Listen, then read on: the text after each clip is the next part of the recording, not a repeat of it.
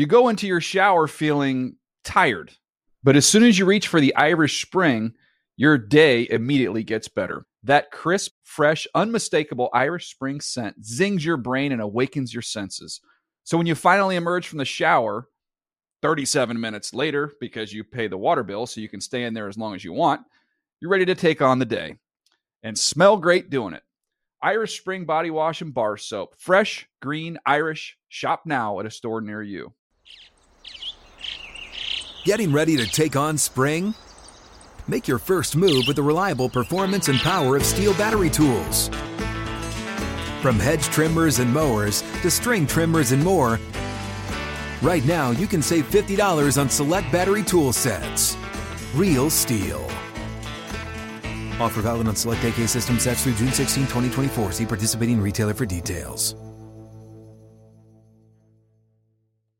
If a new house is on your wish list in the next 5 years, grow your savings faster and experience your dreams with an Ohio Homebuyer Plus account from Kemba Financial Credit Union. A savings account specifically designed to save for a new home where you can earn 7% APY, a $500 matching bonus, and a $1,500 mortgage closing cost credit. Learn more at Kemba.org. Offer expires March 31st, 2025. APY equals annual percentage yield. Restrictions apply. NMLS 292230. Equal housing lender. Federally insured by NCUA.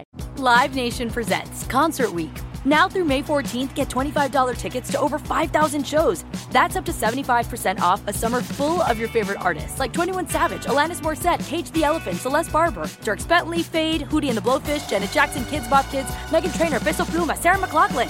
Get tickets to more than 5,000 summer shows for just $25. Until now through May 14th. Visit LiveNation.com/Concert Week to learn more and plan your summer with Sean Paul, Sum 41, 30 Seconds to Mars, and Two Door Cinema Club. Had enough of those supplements that leave you feeling nothing? Symbiotica is your solution to great-tasting, all-natural supplements that actually work. Crafted with premium plant-based ingredients, their products have no seed oils, fillers, or artificial nonsense. It's just pure goodness in every pouch. Try them out and actually feel the difference today. Visit Symbiotica.com and use code IHEART for 15% off plus free shipping on your subscription order. Again, that's 15% off plus free shipping on your subscription order. Go to Symbiotica.com. That's CYMBIOTIKA.com.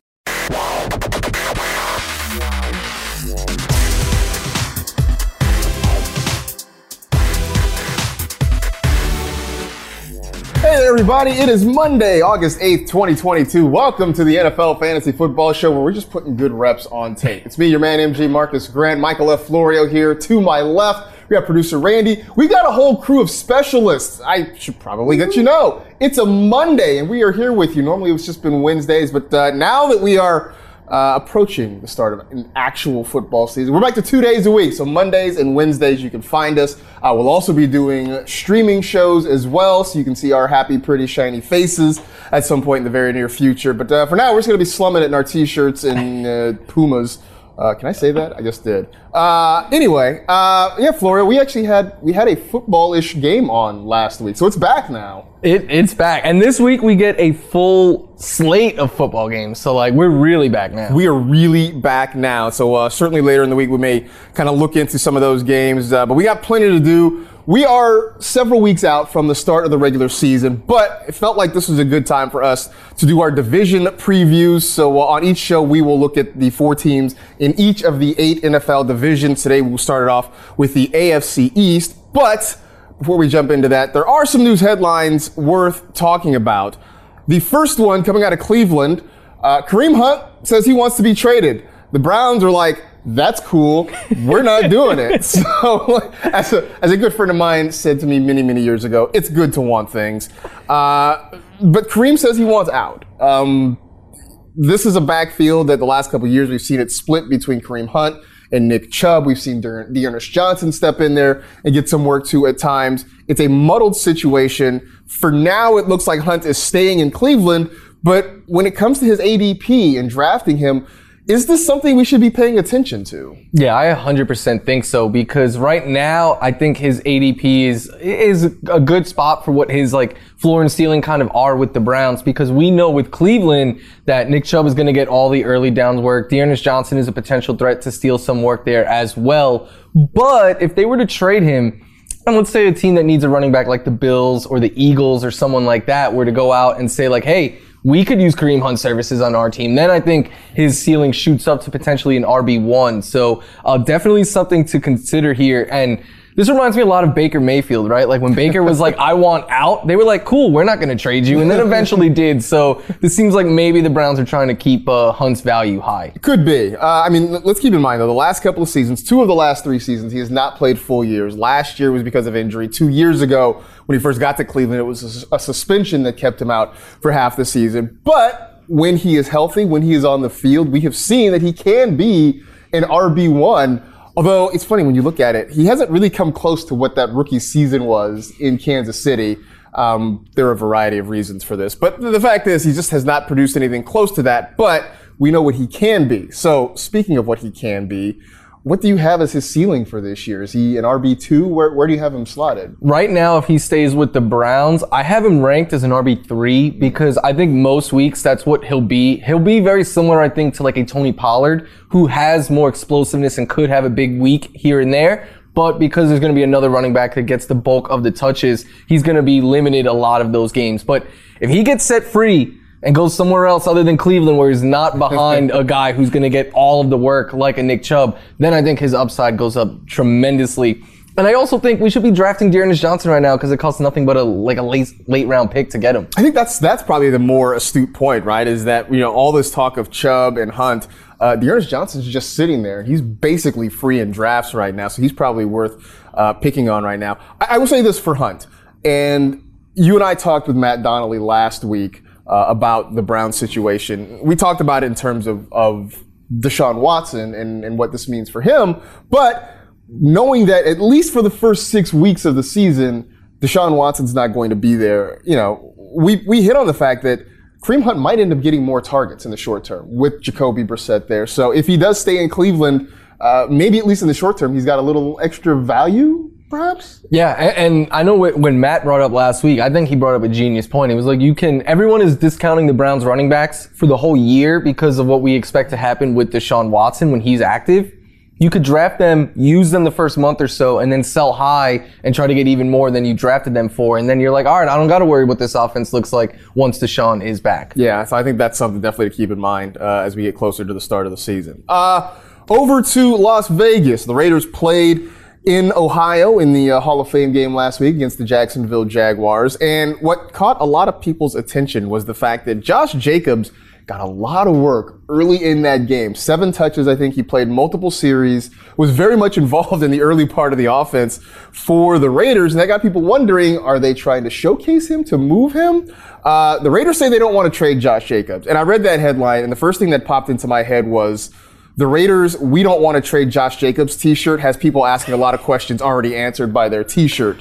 Maybe they don't really want to trade him, but should we read something into the fact that he got so much work in the Hall of Fame game? I think so. Like I tweeted out, because first of all, the Raiders didn't come out with like an inactive. So when that game started, I was like, all right, we're not going to see any of their starters. And then I was like, wait, that's Josh Jacobs. Right. And then the second drive, I was like, wait, that is still Josh Jacobs out there. Like, what are we doing here?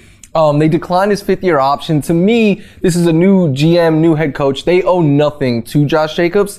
I think that he will still be their lead back this year, but to me, the fact that they used him, Amir Abdullah, Zamir White, Kenyon Drake, it seems like a team searching for a starting running back. So I don't like taking Josh Jacobs, even with his ADP being like a low-end RB2. I'm like, the complete bottom could come out this year. If they don't trade him, he could just be in a full-out committee, and that's going to be gross for fantasy. That's the part that scares me, right? Because going into that game, we mentioned the name Zamir White. It's just a guy to kind of keep an eye on, just to see what his situation was going to be.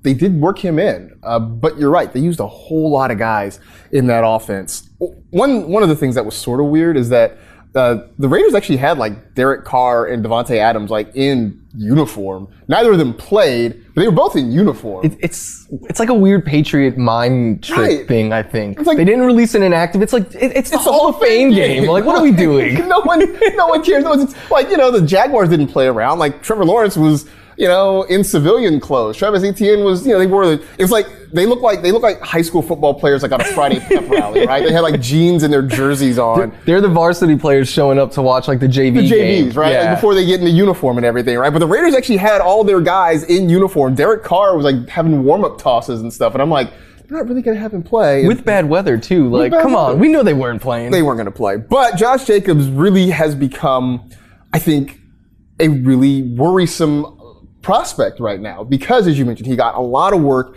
in the Hall of Fame game. They're going to work a lot of guys in. Kenyon Drake coming back from injury should have a decent role. Zamir White, I think, has some potential. So this really could be a timeshare, which means what? You feel comfortable drafting him as an RB3 now?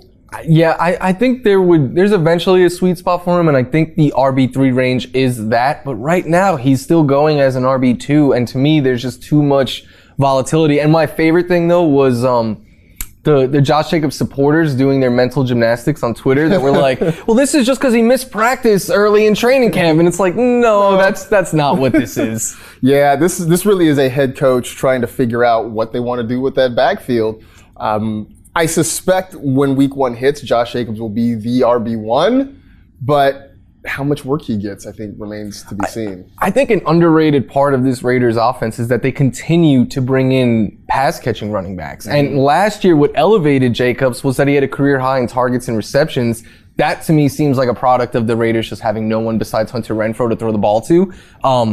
But if they have other running backs taking those targets away, it can get really ugly for Josh Jacobs. That really does put the onus on him to score touchdowns, and I don't know that he can score enough touchdowns to sort of make up the difference from not catching the football. All right, that gets us to our AFC preview. Kind of went through the 4 teams in order of their finish from last season, which means your beloved Buffalo Bills get to lead this thing off. I see the smile on your face. First, I got to ask you, because a lot of folks are saying the Bills are a favorite to get to maybe win the Super Bowl. How do you feel about this? Does that make you nervous? It makes me cautiously optimistic because in my life, for most seasons, it's like, hey, if the Bills win 9 games this year, like that is a good year. We're building something. And now to really be most people's Super Bowl favorites, but that's also a position where it's like, we either win the Super Bowl or everyone's going to be let down. I don't care though. I'm excited because in 1 month from right now, Josh Allen and the Rams kick off right there. I can't wait. Right across the street. We are sitting, by the way, we're sitting in our brand new fantasy lounge. When you see our streaming show, you'll see our new set. But yes, I can look to my right here and I can see SoFi Stadium through the blinds, and that is where they will be on September 8th. Which, by the way, our producer Randy, he texted us from a sports bar in Denver, a Bills sports bar that has a table and the sign says, "Do not break until the Super Bowl." My only response was, I hope they get to go through that table this year. Like, I still want, and whenever I'm done with this whole fantasy thing, I want to get the line on concessions for plastic folding tables in the Buffalo greater metro. Their fans are so crazy that they will pack them and check them through like security in the airports, and then they routinely sell out at hardware stores at wherever the Bills are on the road. See, that's what I want to do. I'm going to go to a hardware store when the Bills come to town, and I'm just going to set up in the SoFi parking lot selling white plastic folding tables. Oh, once they start tailgating, you would make a killing. I would make so much. I'm just going to rent a truck and just sit out there and sell plastic tables for Bills fans. This is how I'm going to make my millions. Anyway, as for the actual football part of it, the Bills last year, 11-6. They win the AFC East. Obviously lose that heartbreaker in the playoffs to the Kansas City Chiefs. But I guess the silver lining is they got the NFL to change the overtime rules. So if there's a positive, it's that. Look at their leaders from last year. Passing leader, no surprise, Josh Allen, 4,407 yards, 36 touchdowns, 15 interceptions. He was the QB1. Devin Singletary, your rushing leader, 870 yards on the ground, 7 rushing touchdowns, is the RB18. And Stephon Diggs, 103 receptions, 1,225 yards, 10 receiving touchdowns. First double-digit touchdown season of his career. He's a wide receiver 7. So looking at this team, Josh Allen has been the QB1 in back-to-back seasons. It has not happened 3 years in a row since Brett Favre did it in the mid-'90s. In fact, 25 years ago, I think 1997 was the last time Brett Favre finishes the QB1, or at least for 3 straight years. Can Josh Allen do it for a 3rd straight year? And if so, why, or maybe why not? Can he? Yes. Will he? We'll see. But I think, I say it all the time. I think of all the high-end quarterbacks, Josh Allen is the safest bet to finish as the QB1 because the quarterbacks who put up his passing production is a very short list. Mahomes, Herbert, Brady, let's say, they don't match his rushing numbers. And then the quarterbacks who match his rushing numbers or even exceed him, the Jalen Hurts, Kyler Murray's, Lamar Jackson's, they don't put up the passing numbers that a Josh Allen does. So you kind of get the best of both worlds with Josh Allen. That's why he's my unquestioned QB1 this year. But the biggest concern I have for him is we've heard some chatter coming out of Buffalo about him being more selective when he runs. They say they're never going to take away his ability to run and just tell him, like, we want you to purely be a pocket passer. But if they tell him to get more selective and maybe they have a few less design runs, that could hurt him and open up the path for someone else taking that QB1. I'm gonna stake my flag here and say that he will be the QB1 for the third straight year. I'm gonna plant the flag and say that it happens for the reasons that you talked about, though, right? Because the quarterbacks who run, the guys you listed, they don't necessarily have, I think, the pass catching weapons around him that Josh Allen does.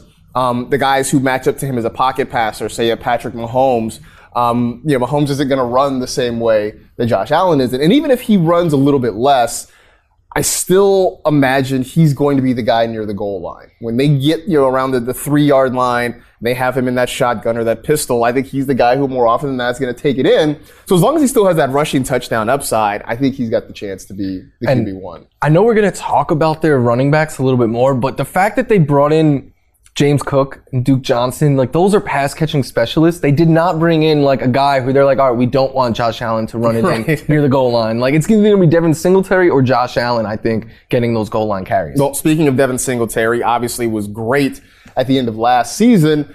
Some of that had to do with Zach Moss kind of becoming persona non grata in the offense. You take whatever you got to work with.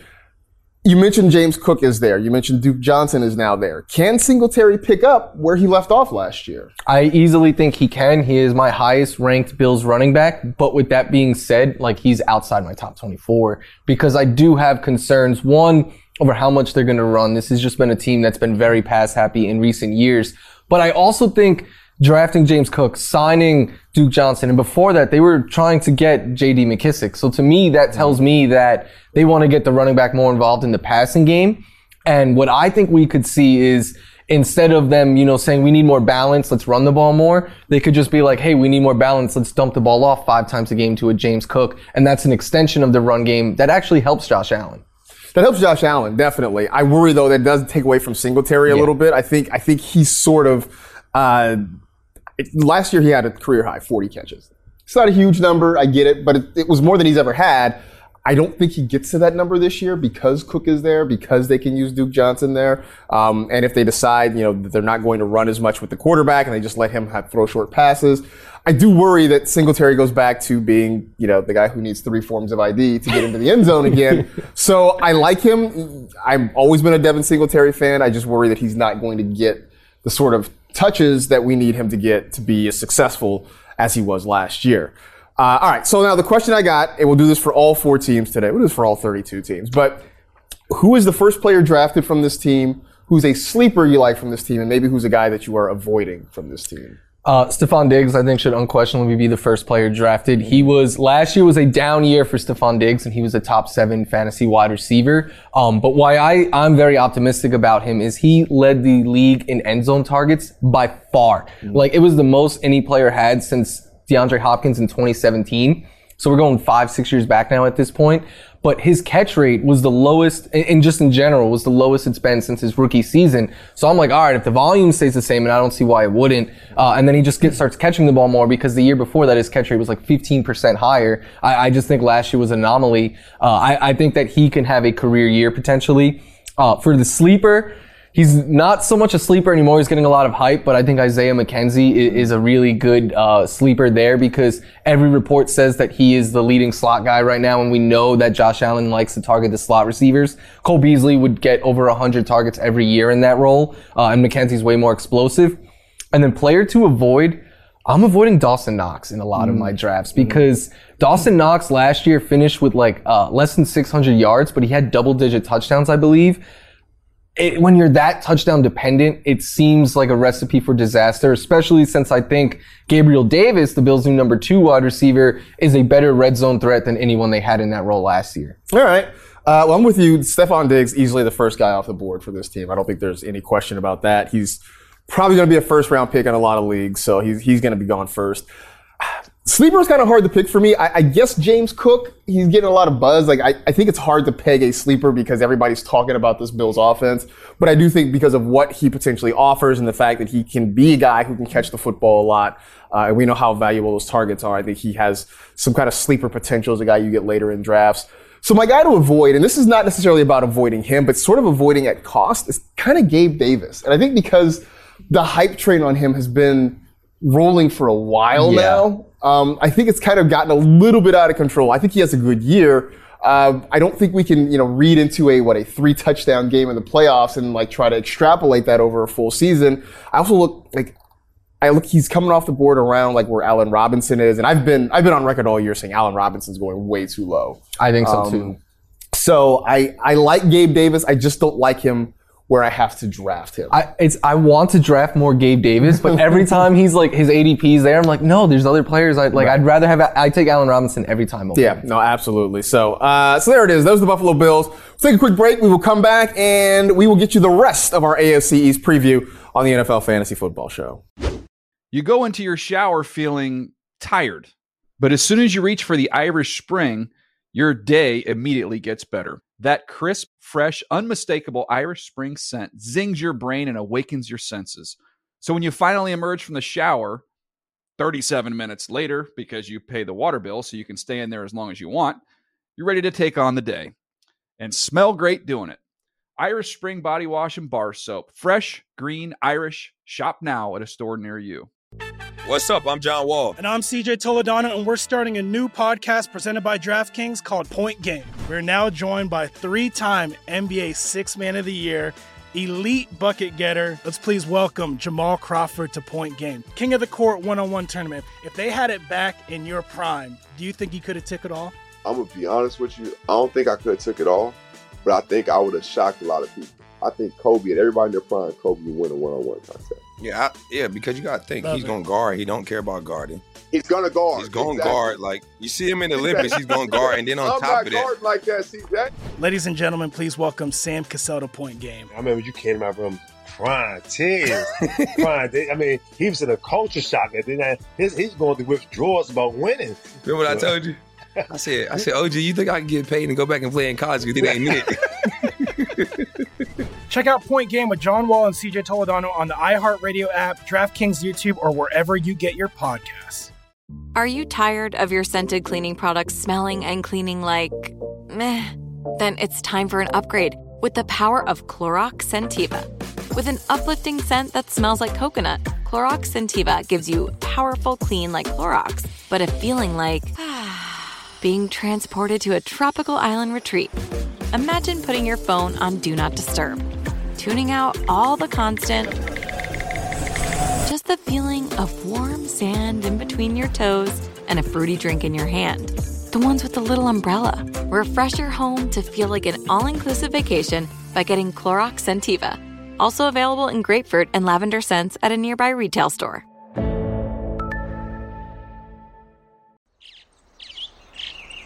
Getting ready to take on spring? Make your first move with the reliable performance and power of Steel battery tools. From hedge trimmers and mowers to string trimmers and more, right now you can save $50 on select battery tool sets. Real Steel. Offer valid on select AK system sets through June 16, 2024. See participating retailer for details.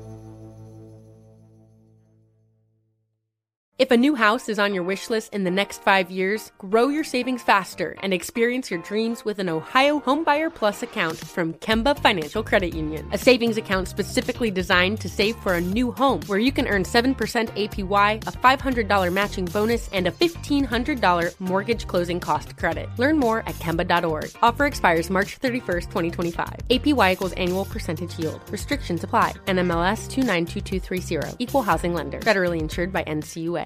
You go into your shower feeling tired, but as soon as you reach for the Irish Spring, your day immediately gets better. That crisp, fresh, unmistakable Irish Spring scent zings your brain and awakens your senses.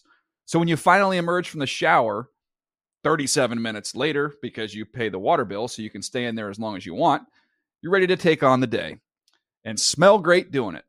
Irish Spring Body Wash and Bar Soap. Fresh, green, Irish. Shop now at a store near you.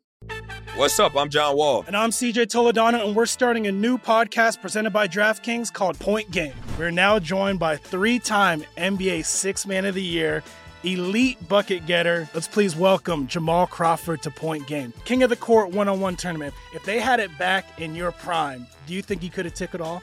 I'm going to be honest with you. I don't think I could have took it all, but I think I would have shocked a lot of people. I think Kobe and everybody in their prime, Kobe would win a one-on-one contest. Yeah, because you got to think, he's going to guard. He don't care about guarding. He's going to guard. He's going to guard. Like, you see him in the Olympics, he's going to guard. And then on top of that. I'm not guarding like that, see that? Ladies and gentlemen, please welcome Sam Cassell to Point Game. I remember you came to my room crying, tears, crying. I mean, he was in a culture shock. And then he's going through withdrawals about winning. Remember what I told you? I said, OG, you think I can get paid and go back and play in college? You think they need it?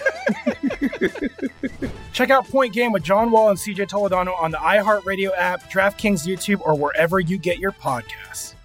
Are you tired of your scented cleaning products smelling and cleaning like meh? Then it's time for an upgrade with the power of Clorox Scentiva. With an uplifting scent that smells like coconut, Clorox Scentiva gives you powerful clean like Clorox, but a feeling like being transported to a tropical island retreat. Imagine putting your phone on Do Not Disturb, tuning out all the constant, just the feeling of warm sand in between your toes and a fruity drink in your hand. The ones with the little umbrella. Refresh your home to feel like an all-inclusive vacation by getting Clorox Scentiva. Also available in grapefruit and lavender scents at a nearby retail store.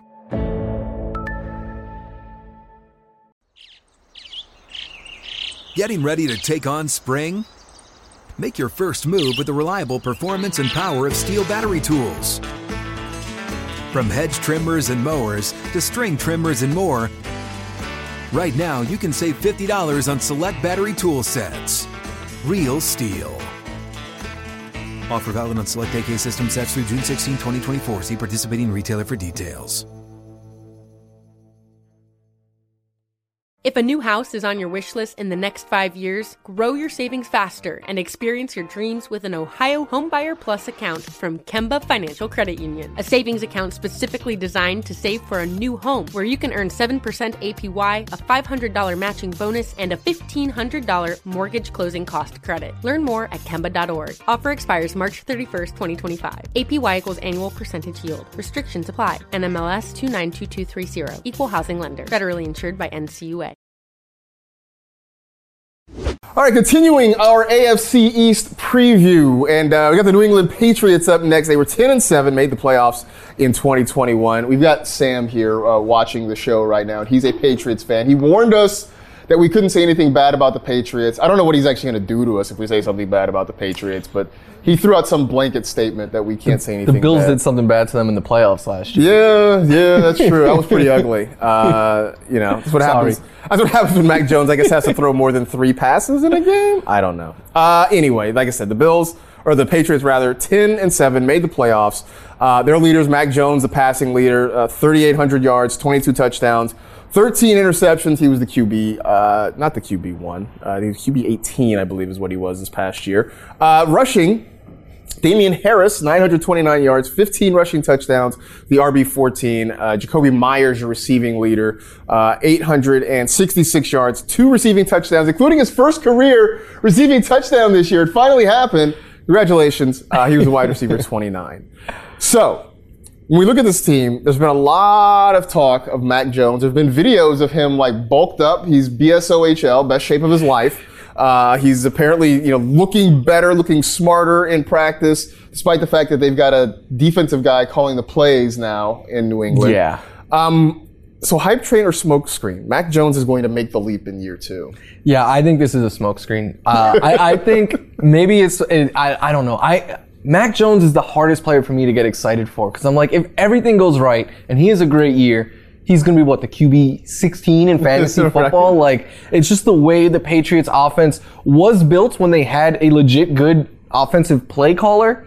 Now, like you said, they have a defensive guy trying to do it for the first time. This feels a lot like, to me, like Bill Belichick is like, I want to prove that I can do this without anyone, and I don't think it's going to work out. I think that's exactly what this is, the whole Matt Patricia thing. It's Belichick trying to, again, prove to everybody that he's smarter than the whole world. I don't know, maybe his ego was bruised watching Tom Brady go to Tampa, like win a Super Bowl, be really competitive. So now Belichick has to prove that he can bounce back and do that too. Yeah, I think Mac Jones, of all the quarterbacks who were drafted last year, I think he's the one who's sort of closest to his ceiling. I agree. And I think, as the kids say, he's mid. I think that's sort of it, right? Like, I think he's just mid. And, like, I don't think it's terrible, right? Like, I think, you're not going to win a Super Bowl because of him, right? He's not going to sink the ship. I think that's sort of the best thing you can say about Mac Jones. Yeah. Also, the fact that he doesn't have a ton around him in terms of pass catchers. I mean, 2 years ago, this was easily the worst receiving core in the league. They've improved slightly over the last couple years. Yeah. But it's still not great. And so I think it's fun to talk about Mac Jones being all bulked up, because before, like when he was drafted, he looked like an insurance salesman, and now he looks, like a guy who does CrossFit on weekends. So I guess that's an upgrade. But I think in terms of fantasy, like I just don't see a major leap. Yeah, he doesn't run, and like they're still paying for the sins of overpaying every free agent that they paid last year, because like they traded for Devontae Parker, and that's it. That was the only offensive upgrade. Where, like you said, every other young quarterback, their teams are trying to surround them with playmakers. Except the Bears, they're not helping Justin Fields at all. That one. Sorry, Hytham.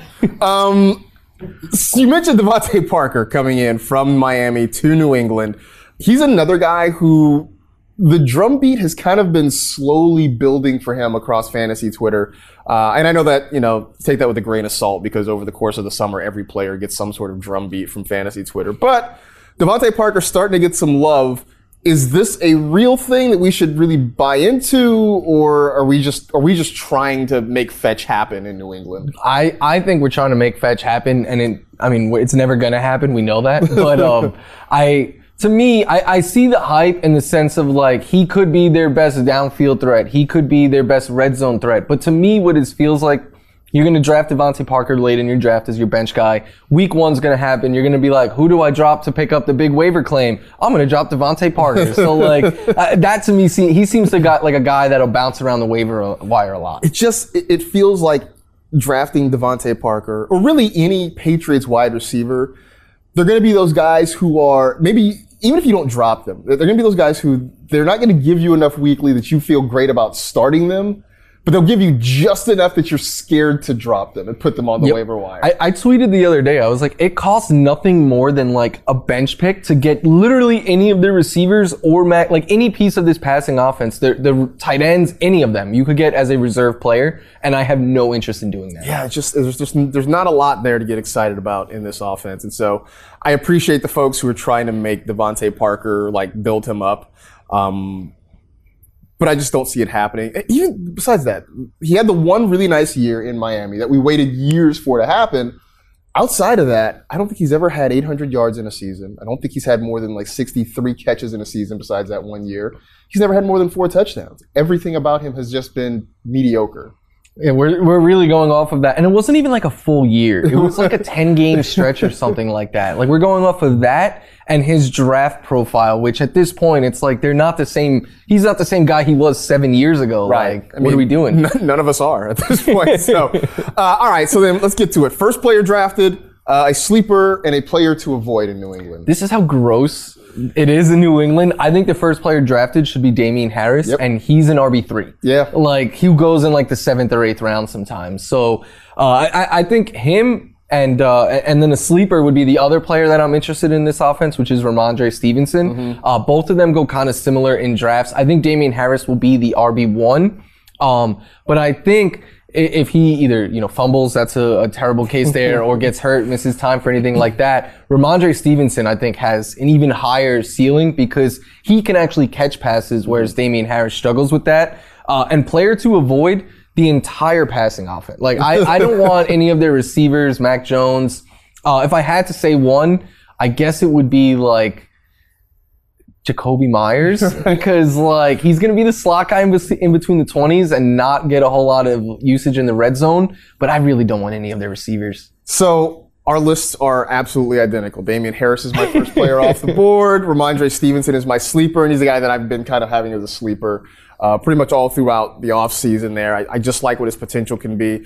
And yeah, I probably would have said the whole Patriots passing game. I singled out Jacoby Myers. Sorry, Jacoby. But I mean, just the fact that, you know, the 2 touchdowns, maybe he gets more, but I don't think it's significantly more. I just don't see this being an offense that puts up a lot of points this year, and that's going to impact everybody. I also, by the way, was shocked to be reminded that Damian Harris ran for 15 touchdowns last year. I somehow didn't remember that. that's going to be hard to duplicate. It's going to be hard to duplicate. I just don't see this being a high-powered offense, and that's going to make it hard to really count on anybody there for fantasy. So, all right, so we go from New England down to Miami. The Dolphins last year were 9-8, just missed the playoffs. Tua Tagovailoa, your passing leader, 2,653 yards, 16 touchdowns, 10 picks. That made him the QB 24. Myles Gaskin, your rushing leader, 612 yards with 3 rushing touchdowns, RB 24. Fun fact, I went back and looked. I was like, when is the last time the Dolphins had like a decent running game? The last time they had somebody run for more than 1,000 yards was 2016, Jay Ajayi. Yikes. Like 1,200 yards. He had 1,200 yards, I think, in a season. I tried to remember who the running backs were in recent years, and the only name outside of like before the Ryan Fitzpatrick year that I could remember was Arian Foster. Yeah, but I mean, because that was like the end of his career, basically. But Jay Ajayi, the last Dolphins runner to get more than 1,000 yards, that was 2016. It's been a minute.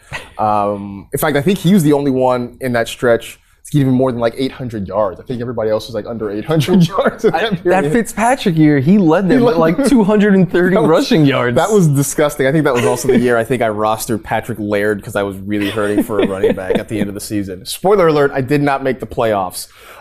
Your receiving leader in Miami last year, Jalen Waddle, 104 catches, 1,015 yards, six receiving touchdowns, wide receiver 13. All right. Everything around this offense, I feel like, starts and ends with Tua Tagovailoa. Tyreek Hill having interviews where he's saying Tua is great, comparing him to Patrick Mahomes, and the rest of fantasy Twitter is saying like boo, boo, tomato, tomato, tomato, but really trying to pump up his guy.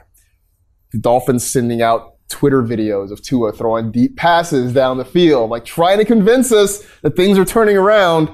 So, can Tua be a QB1 this year?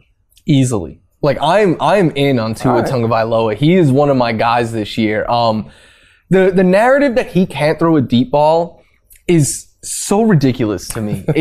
First of all, he was top 4 in completion percentage of passes of 20 plus air yards last year, and in yards per attempt in those passes as well, which are 2 of the stats that really determine if you are a good long ball thrower or not. To me, the narrative comes from the fact that I believe in his NFL career, it's less than 50 downfield pass attempts. Like it was just a product of the offense. And we saw that last year, like Jalen Waddle, he was getting used like, it's like you say, you always saw the line of scrimmage and like the yard marker on the screen when he was catching balls. Like that's how the offense was designed.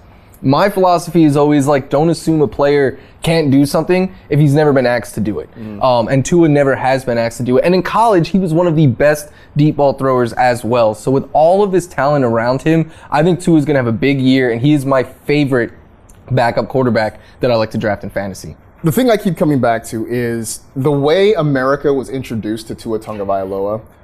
Him throwing a deep ball to Devontae Smith to win a national championship, coming in the second half of that game after Jalen Hurts was benched, and Tua just slinging a deep ball down the field, and the Crimson Tide win a national title on that. So he can throw the deep ball. He hasn't so far in Miami.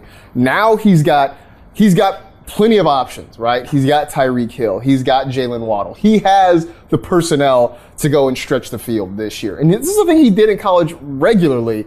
He just hasn't. I have been a Tua backer this whole time. I will say his ceiling is probably a fringe QB1. I think more likely you're probably safer drafting him, as you mentioned, as a backup quarterback. But if he puts it together, I think he can knock on the door of being a QB1 this year. I know Dolphin fans are sort of hoping for it. Our guy Troy King, I know is begging for Tua to be a QB1. I think there's a road where that can happen, but I think I'd still feel safer drafting him as a second quarterback. The other part of this team that's very confusing right now is the running back situation. Mm-hmm. They hire Mike McDaniel as their head coach. They bring in Raheem Mostert. They've got Chase Edmonds. They still have Myles Gaskin. I think as of this moment, I think Savon Ahmed might still be there. There's a lot of guys in that backfield. How are you approaching this in drafts? So for the most part, like I'm not going into any drafts being like, I need this Dolphins running back. A lot of it though is Chase Edmonds is going outside the top 30 running backs in a lot of drafts. He's going as an RB3 that you can get in like the 8th, 9th round, something like that. Sometimes even later. And for me, I think he's worth taking a shot on because he's going to be the pass catcher there, I believe. And of all the running backs they brought in, you can add up all the other guys' salaries combined, and it doesn't equal what they gave Chase Edmonds. Mm-hmm. So I think that's telling that, and he was the first one they brought in. So Edmonds as like an RB3, I think has a lot of upside there. And then as like a late round dart throw, give me Raheem Mostert. Like this is a guy who we know he is very explosive. We know the speed and the burst that he possesses. And then he already knows this system with Mike McDaniel coming over from San Francisco.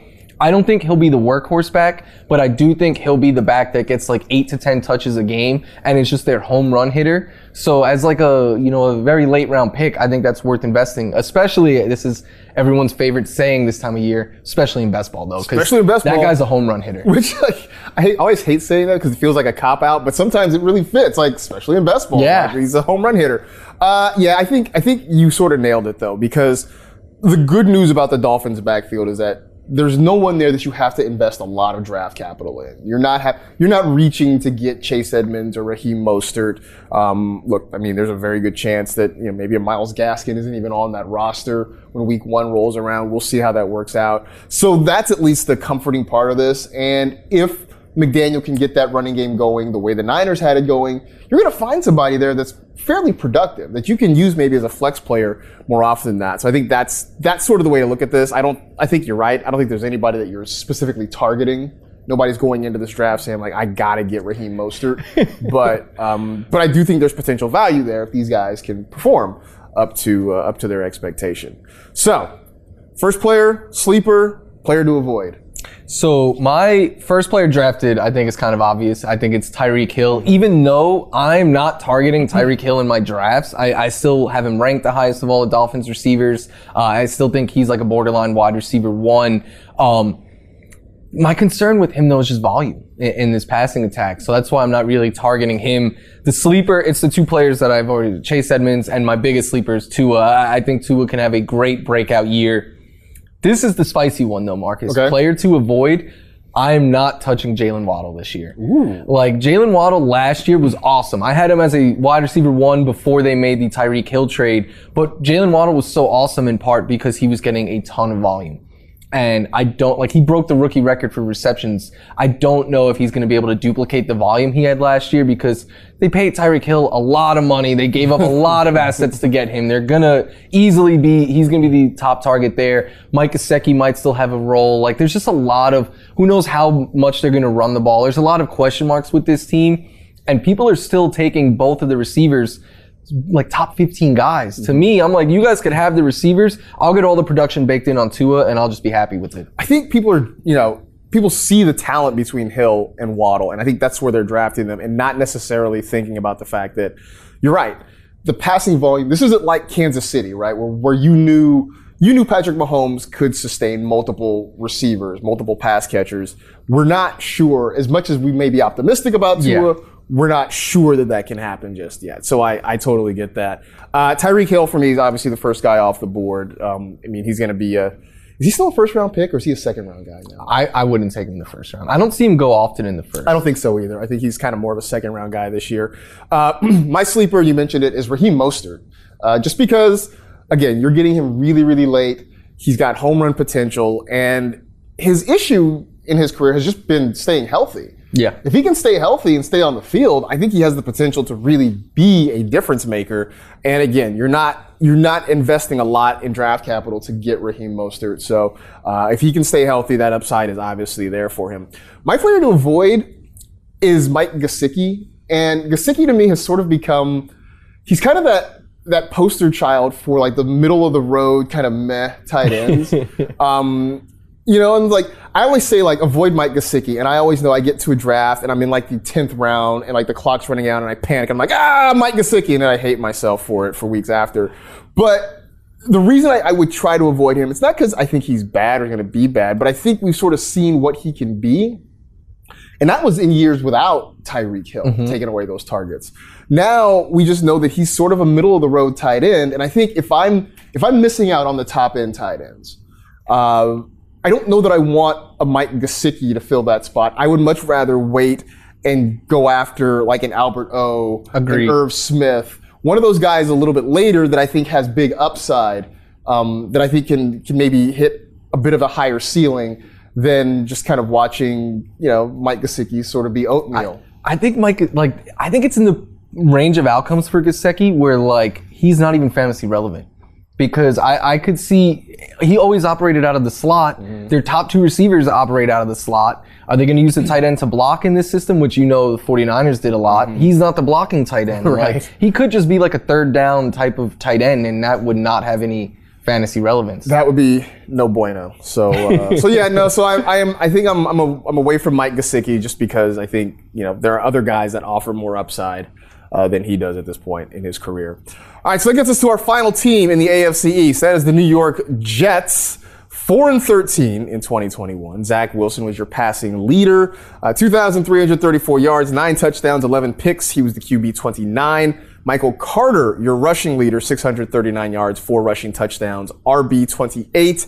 And Elijah Moore, your receiving leader, 43 catches, 538 yards, 5 receiving touchdowns, wide receiver 48. So it was a youth movement, without a doubt, in New York last year. And they're still adding pieces. They went out, they drafted Breece Hall, they drafted Garrett Wilson, which, by the way, I don't know, I'm sure somebody in research can find this out for us. When is the last time a team had 3 rookie category leaders, passing, rushing, and receiving? Because that's what happened with the Jets last year with Wilson, Carter, and Moore.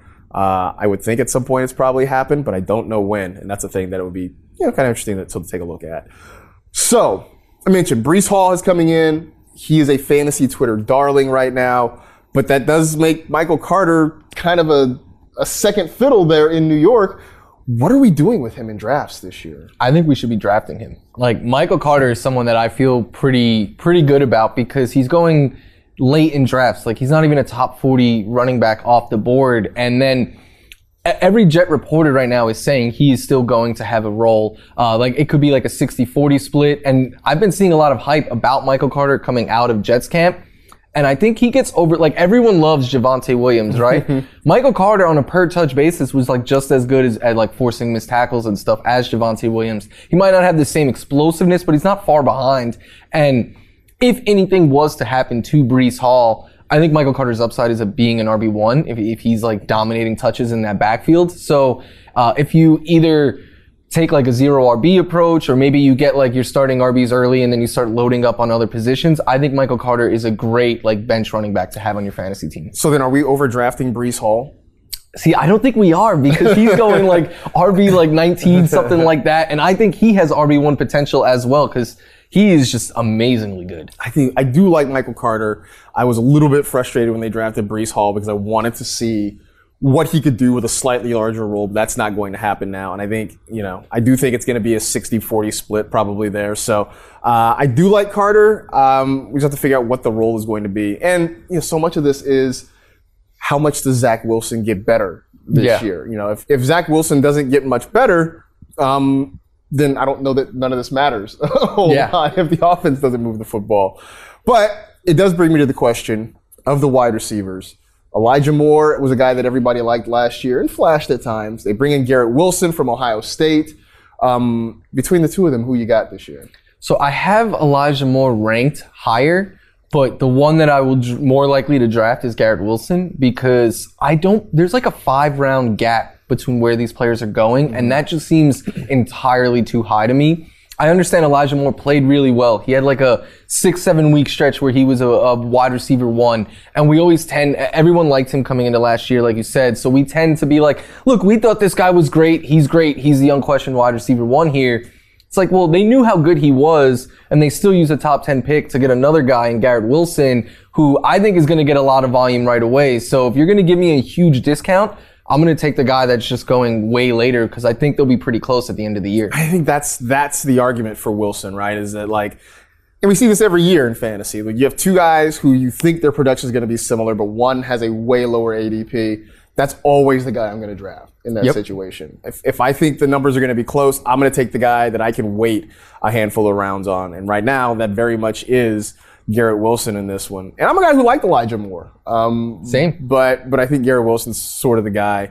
But I go back to, if Zach Wilson doesn't get much better, then it doesn't really matter at all. Nope. All right, so let's finish this out then. First player drafted, sleeper, and player to avoid.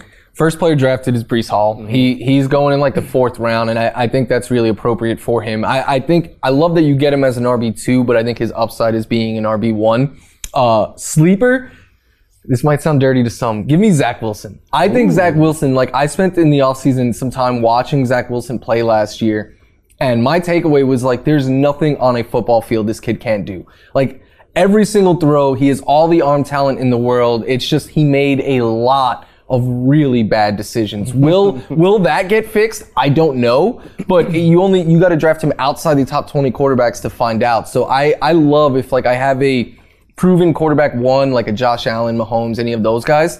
I'll take Zach Wilson as my quarterback 2, because I think the upside is that high that if he hits, people are going to want Zach Wilson. I'll have a trade asset or something like that. Player to avoid is really hard because none of the Jets are priced high at all. Mm-hmm. I like Moore and Wilson and both running backs and Zach Wilson. So I guess Corey Davis, the tight ends, like I won't take any of those guys, but I think the rest of the Jets are appropriately priced and worth drafting. All right. Well, my first player off the board, no surprise, it's going to be Breece Hall. I think, he's the guy everybody loves. He's the new shiny thing in the offense. I think he gets plenty of touches, so he's the guy who goes first.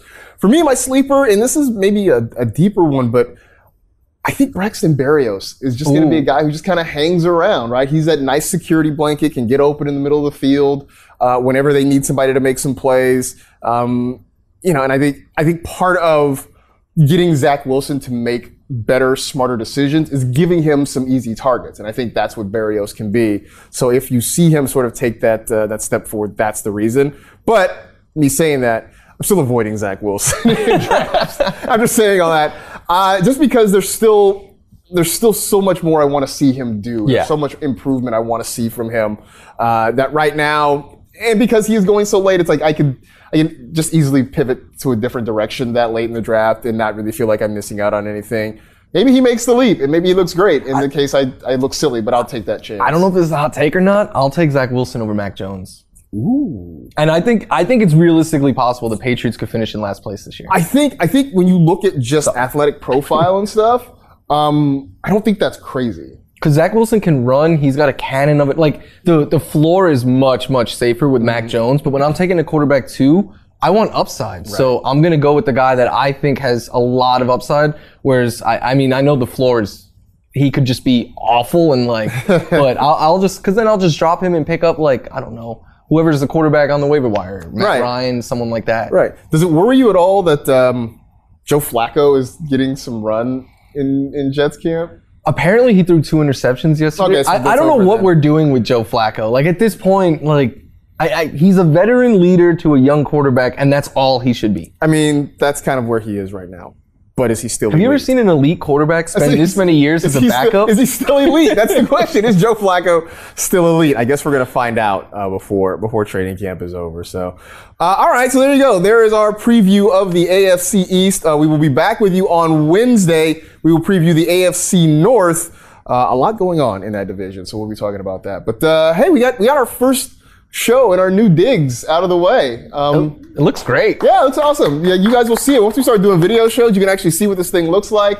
It's been a long time coming, and thanks to everybody who helped put this thing together. Hopefully we'll do some fun things in there so far all year long. So anyway, that will do it for this edition of the NFL Fantasy Football Podcast. Stay happy, safe, and healthy. Do good and live well. Take care of yourselves. Take care of others. And we will see you on Wednesday.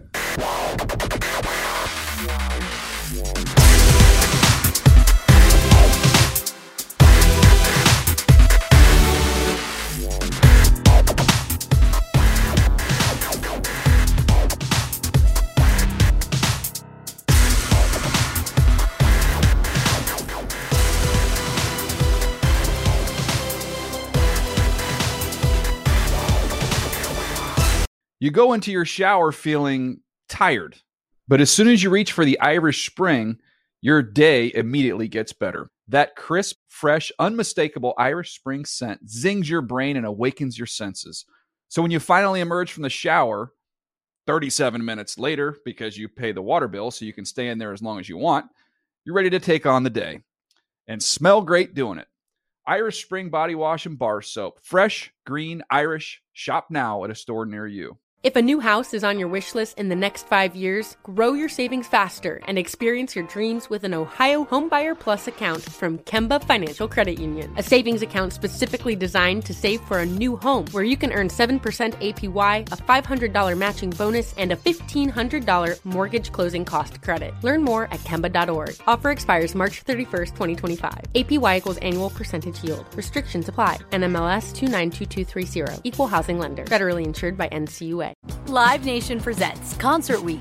Now through May 14th, get $25 tickets to over 5,000 shows. That's up to 75% off a summer full of your favorite artists like 21 Savage, Alanis Morissette, Cage the Elephant, Celeste Barber, Dierks Bentley, Fade, Hootie and the Blowfish, Janet Jackson, Kids Bop Kids, Meghan Trainor, Bissell Pluma, Sarah McLachlan. Get tickets to more than 5,000 summer shows for just $25. Until now through May 14th.